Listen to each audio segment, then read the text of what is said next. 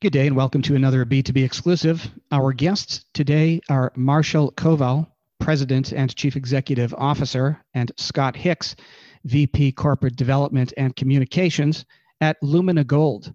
Lumina Gold trades on the TSX Venture Exchange under the ticker LUM and OTCQX, symbol LMGDF. Good day, gentlemen. Thank you for joining us today on B2B Interviews. Hey, Todd, thanks for having us. Appreciate the time and interest of your viewers. Gentlemen, I thought you might begin with a brief introduction and overview of the company. Lumina Gold is part of the Lumina Group. It was a group founded by Ross Beatty. Originally, it was Lumina Copper Companies back in sort of 2003, 2004, with the view that copper would move from 85 cents up to a couple dollars. It went right through that and up to about $4. Anyway, we raised about $275 million in market and returned about $1.6 billion to shareholders. And we had several copper projects in mining-friendly countries. And basically, after we dispositioned all those projects, they became the Caserones mine was one of them, and then Taca Taca is a development project that First Quantum has. We decided to turn our focus with the management team to the gold space. So we entered Ecuador in 2014 and acquired Cangrejos, and that was a project discovered by Newmont, which had no reportable resource on it at the time. Through all the drilling work that we did and publishing from 2014, publishing a 2020 PEA, we have about 17 million ounces of gold in all categories and about 2.2 billion pounds of copper. And basically right now, Cangrejos is at the pre-feasibility stage. We just finished a 36,000 meter drilling program in the field. We're doing the engineering work and we're advancing the pre-feasibility study, looking at having that published in April timeframe in 2023. Scott, you might just want to run through some of the results of the 2020 PEA just to give a high-level overview here. So where this project sits today, it's a massive project. As Marshall said, it's got both gold and copper. So it's about 80% gold by revenue, 20% copper by revenue. It's a 25-year mine life that incorporates two large-scale pits.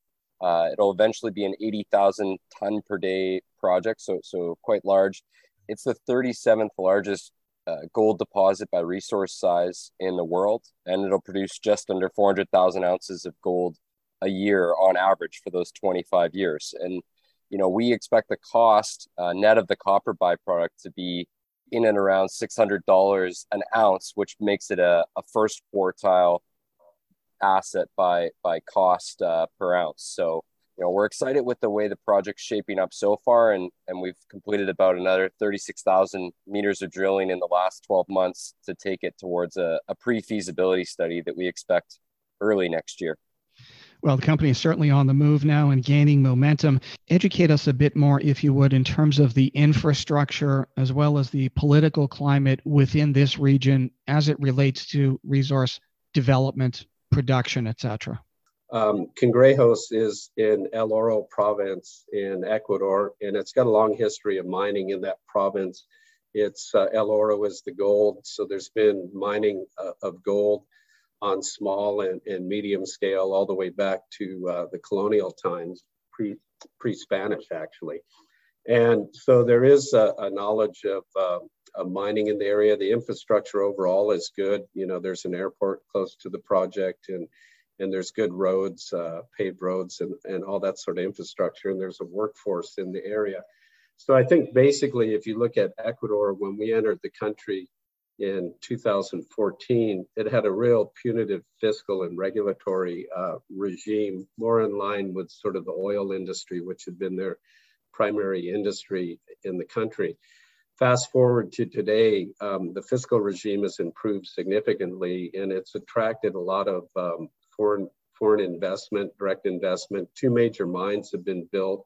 The Mirador mine, which is a copper mine, and Fruta del Norte, which produces over 400,000 ounces of gold a year. So The investment climate on the macro level in Ecuador has improved significantly since we've been there. They've lowered tax rates, royalty rates. And in our direct area in El Oro province, we have good support with local communities. Obviously, that's a real key to advancing any sort of project is your social license, and that goes on every day. You can't take any of that for granted, but we've done well with the local communities. We provided jobs, education, a lot of help in the communities with healthcare, particularly during the COVID crisis. So if you look at the sort of the local framework that we operate in, we're in a pretty solid position in that area. And then maybe just building on what Marshall's saying, we're in a pretty unique position for a large scale porphyry project. When you look at these things across the Andes, usually it's lacking in something, whether it's, far from port infrastructure, maybe it doesn't have power, maybe it doesn't have good road access or labor force, like Marshall was saying there, that we do have a good labor force around our project. The big one for us is we're 40 kilometers from a deep sea port, and that port already is geared up to ship copper concentrate, which would be our main product from the mine, out of it. So the other large-scale open pit mine in Ecuador, that's called Mirador, they're trucking their copper concentrate over 300 kilometers across the country to go out of this port that we're 40 kilometers from. So that's a huge cost advantage for the project to be able to get the copper concentrate out in a very low cost fashion. The other big advantage is the hydropower in Ecuador. So obviously energy is very topical these days, Todd. A lot of places in the world are experiencing extreme energy price inflation. In Ecuador, we've got hydropower. It's below 7 cents a kilowatt hour, and it's stayed stable since we did our study in 2020. So energy is obviously a massive input for a large scale project like this. And, we have lots of it there available in country. So it's a huge advantage. So the company is certainly well positioned and poised in that regard.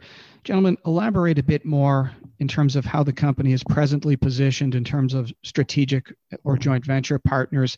And will the company, in fact, look to M&A activities moving forward in the near to midterm?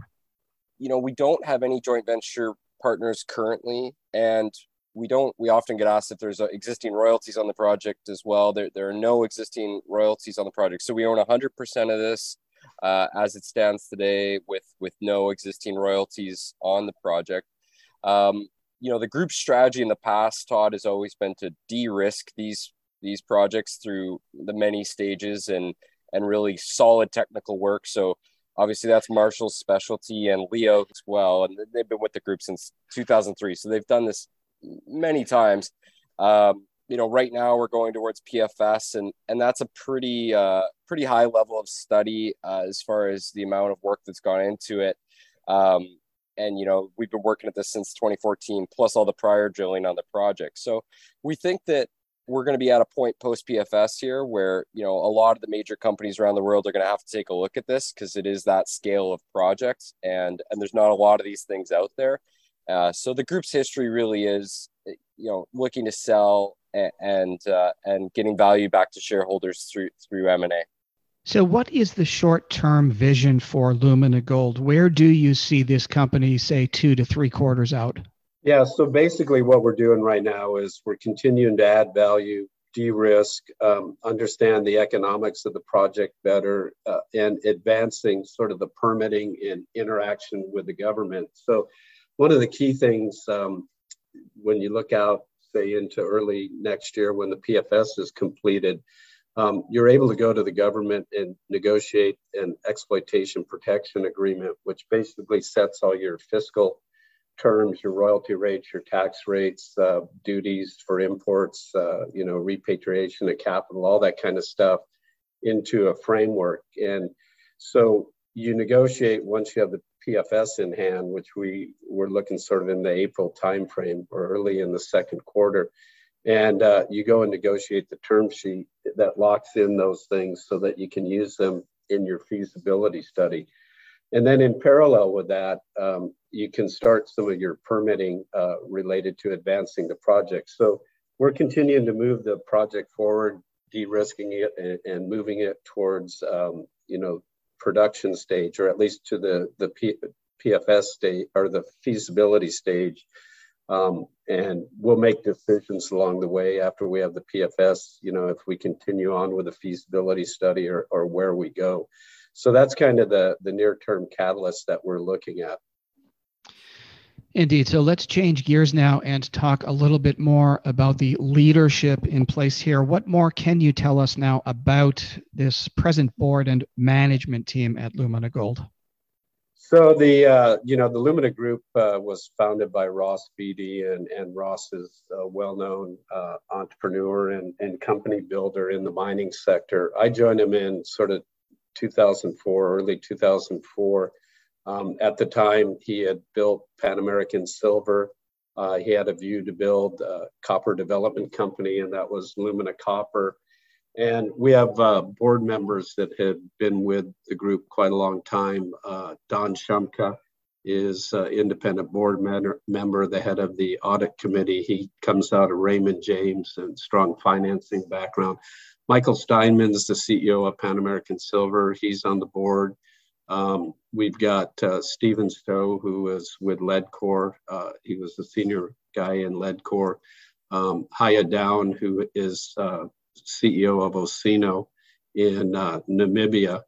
And so we have a strong technical and finance capabilities on our board. And Lyle Broughton, our corporate counsel, is on the board as well. And then when you kind of shift down to the management team, most of the senior, Scott's the newest guy to the group, and he's been with us 5 years, but most of the senior management team has been together sort of 15 years, a couple of them only 10 years, but really strong technically and finance and capital markets. So, gentlemen, briefly in closing, let's recap, if you would leave us with a few quick points here. Why should investors consider a long-term position in Lumina Gold? Listen, we know that right now the commodities markets are down significantly. If you look at all the developer space, whether it's in Latin America or in North America or other jurisdictions, our valuations are way down. If you look at any metric on Cangrejos, if you look at ounces in the ground per cost, we're way down there as well. So I think what it represents right at the moment is, we've got a team that's capable of advancing this project and moving it forward to a good conclusion.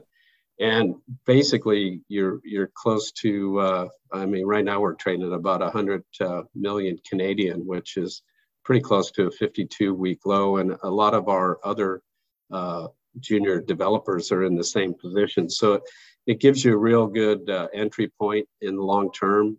This team's been together a long time. We have a good success record, and we're doing everything we can. We just have our head down, and we're advancing and de-risking this project and moving it towards development and ultimately at some point production. Yeah, I think for your viewers, Todd, if they have a view like we do that, the Fed's going to get to an end point here pretty soon with what they can do on interest rates and reach the upper bound and then potentially have to turn around. We think there's going to be some strong performance out of gold. We think obviously on the copper side, it's, mines everywhere are depleting and grades are reducing. So the world's going to need more copper. We're fortunate that it is 20% of our deposit. We think Ecuador has been, continues to be under the radar and have a discount to the rest of the market and isn't, continuing to improve its mining culture and is certainly stepping up compared to some of its Latin American peers. So we think, that discount will go away over time. So we think we've got a great asset in a country that's getting better every year. And as Marshall said, it's one of the lowest valuations across the development sector. So we think, now's a great time to step in for people. Well, that is certainly a very interesting investment opportunity. Gentlemen, it was a pleasure speaking with you today. Thank you for joining us on B2B Interviews. Thanks, Todd. Thanks very much.